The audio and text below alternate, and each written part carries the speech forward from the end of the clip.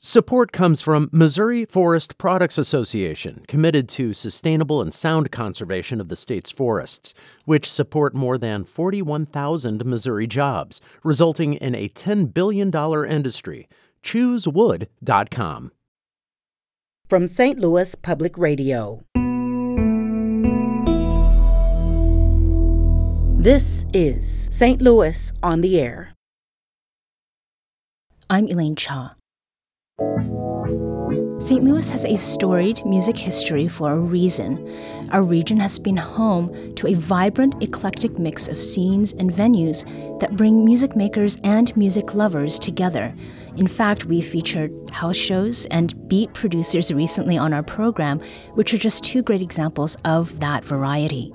Today, we are talking about a genre that's had a long time home in St. Louis, and while the broad public may not necessarily know it as well as jazz, blues, or hip-hop, it has the kind of lasting draw that's brought musicians to STL from far and wide for over 65 years. That genre is experimental music, and our guests today know and love it well, in addition to making some of it themselves. Josh Levi is board member of the nonprofit organization New Music Circle. Welcome. Thank you. And Alex Cunningham is also a New Music Circle board member. Hi, thanks for having me. Glad to have you both. Now, you both are musicians.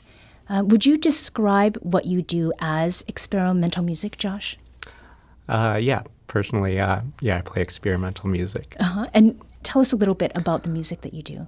I perform solo as Radiator Grays, and I employ a couple different musical instruments, from synthesizers to tape machines and effects pedals to make non-conventional music. Okay, so it's mostly electronic then? Mostly electronic, yes. Yeah. And how about you, Alex? So I am a violinist. I grew up playing classical music and folk music, and then eventually branched out into more general experimental music, using violin as my, primary instrument.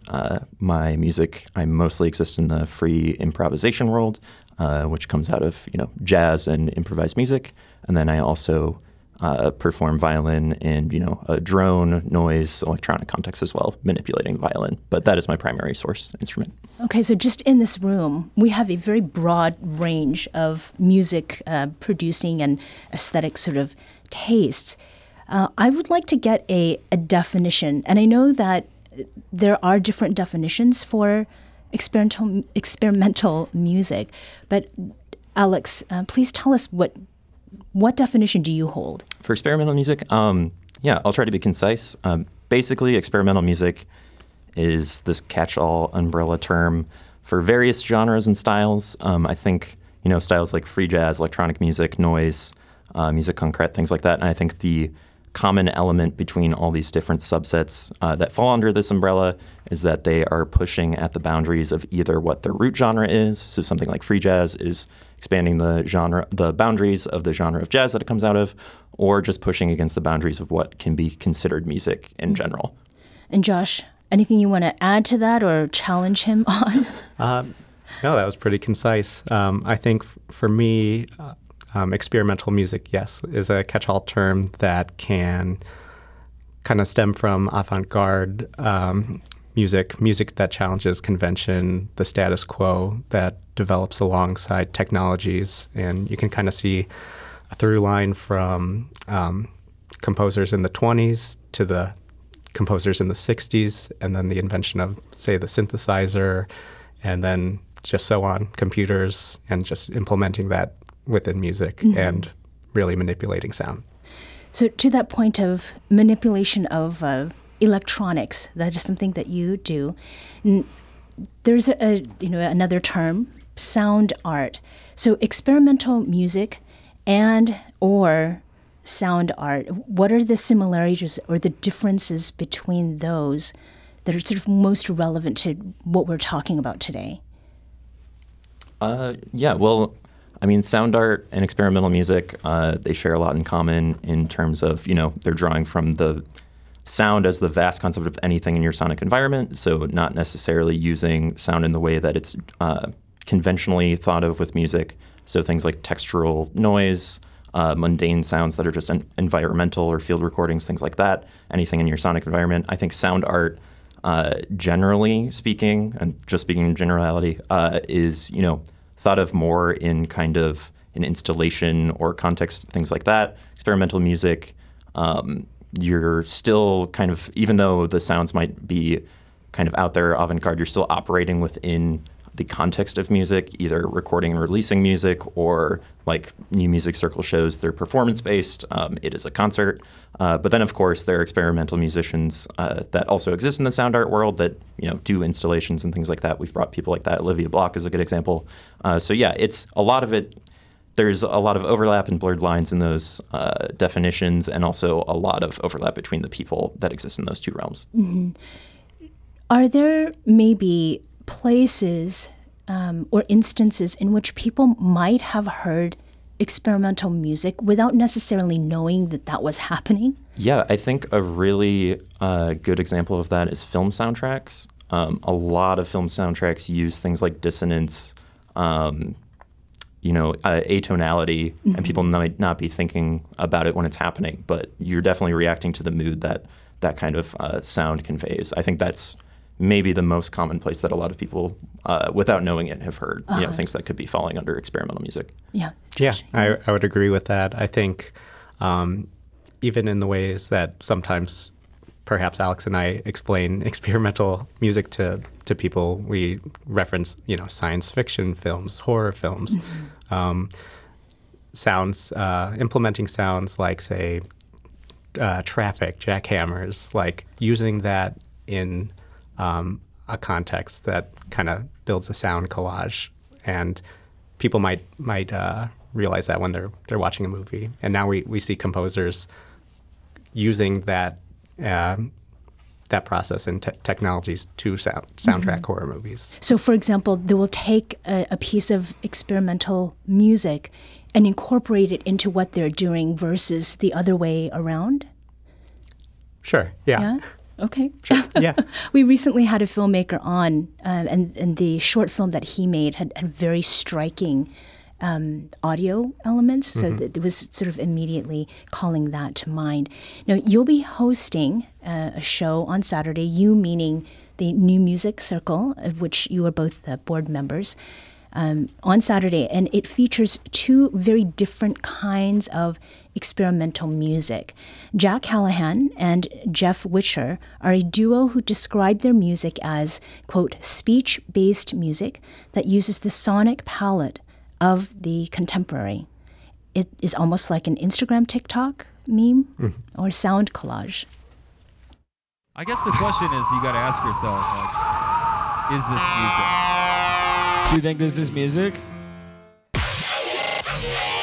I think this is music. Personally. I think it's music, personally. Anyways, that doesn't really matter. It's neither here nor there. That was Jack Callahan and Jeff Witcher in one of their recent performances. Madeline Murky also will be there this weekend. She describes her music as, quote, lush synthetic environments. Isolated in the tree, I don't wanna hurt you.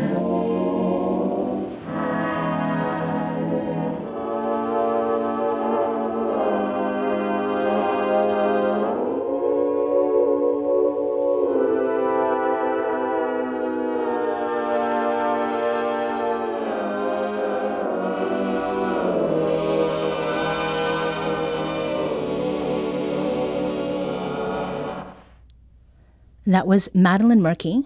You also heard her music at the beginning of this segment. Her music sounds very different from Jack's. It sounds like cool and trippy. I don't know whether the musicians would like to hear those terms being used, but they're different and yet similar in that way. Josh, can you tell me a bit about how these two different styles of experimental music sort of display what is possible in the range of the genre? Yeah, sure. So I think that both sets of artists, one, they're employing computer music to kind of build their sonic worlds with Madeline's, I think that it would be appropriate to describe it as trippy or cool. They're employing new technologies and kind of also referencing like the vast history of experimental music, whether it's through composition, sound artifacts, or just there's a whole vocabulary that they can draw from, and where Jack and Jeff can kind of reference, the TikTok generation or sound bites, news clips, and recontextualize those. And they're also employing like computer music algorithms and really kind of flipping the idea of experimental on its head. So pushing further. And Alexis, I'm thinking about violin, Yeah. which is a traditional instrument. The voice is probably one of the first instruments ever used. When you hear the music of Madeline Murky and Josh and Jack, is there anything that strikes you as being close to the traditional in a way that someone who might have a different ear than you might not pick up on? I mean, I don't think it's too far-fetched to tie what either of them are doing to traditional music, especially in their own respective fields. The clip from Jack and Jeff, it might sound very out there and, it's taking all these samples, but there's a rich history of, samples and things like that being incorporated in academic electronic music. I think they're just pushing it further. Madeline's stuff, there's tonality in that, just like there would be with any instrument. It's just the medium that she's using is different. I was thinking about during that clip you played of Jack and Jeff, like there's really meta elements in that, like them asking in the recording, what is music? Is this music? I think this is music. I think a little bit earlier we were talking about like sound art and experimental music, a lot of it like just incorporating sounds that are in your everyday sonic landscape that you might not think about, like mundane sounds. And so with them, there's a rich history of that in music. With them, I think they're just like pointing their gaze on, what is like the current mundane sonic landscape. And you think about it, it is things like disposable social media and like that kind of media landscape, and just putting that in a musical context. Yeah. Stuff that would not have existed when New Music Circle, for example, was first started. Sure. And I think that's a good way to start the education about New Music Circle. Between the two of you, who started with New Music Circle first? I think that would be me, probably. Okay. Can you give us sort of a brief history of New Music Circle? Okay, so New Music Circle has been presenting, experimental music in all sorts of forms in St. Louis since 1959, which is really amazing. I think a lot of people don't realize that we've been around that long. It blows my mind when I think about it every time too. It kind of came out of originally more the academic, like musique concrète, electronic music sphere, and then eventually became more focused on things like improvised music, improvised jazz in the 80s and 90s, and then kind of shifted to a much broader scope of experimental music, like the sounds you heard on this broadcast in the mid 2000s, and has been doing a kind of broader range of things since then. And there will be a concert series, a performance that is coming up, and Madeline Murky and Josh and Jack, as a duo, they will also be performing there. How many more shows do you have left this season? We've got 2 shows after this one on Saturday. We've got Brandon Lopez. He's a really visceral improvised bass player who's going to be bringing a trio to the 560 Music Center on March 31st. That's at WashU. And then Anna Weber. She's a contemporary composer, woodwinds primarily. She has a group called Shimmer Wince that's a quintet, and they will be performing April 8th at the Pulitzer Arts Foundation. Okay. Alex Cunningham is a board member for the nonprofit New Music Circle, as is Josh Levi. They talked with us about experimental music in St. Louis.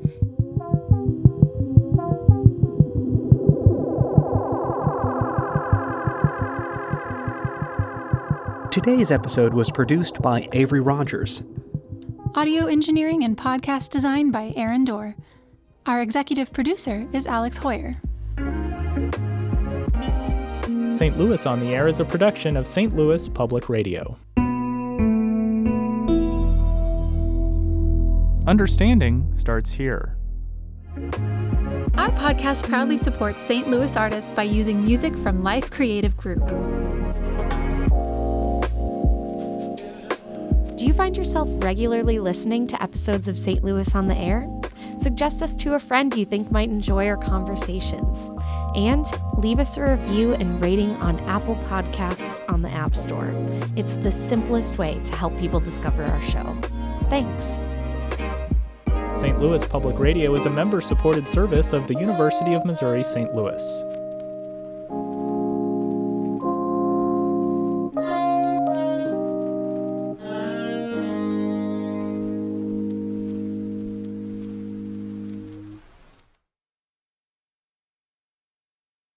Support comes from the Missouri Forest Products Association, providing more than 41,000 jobs in the production of wood pallets, railroad ties, white oak barrels, hardwood floors, and more.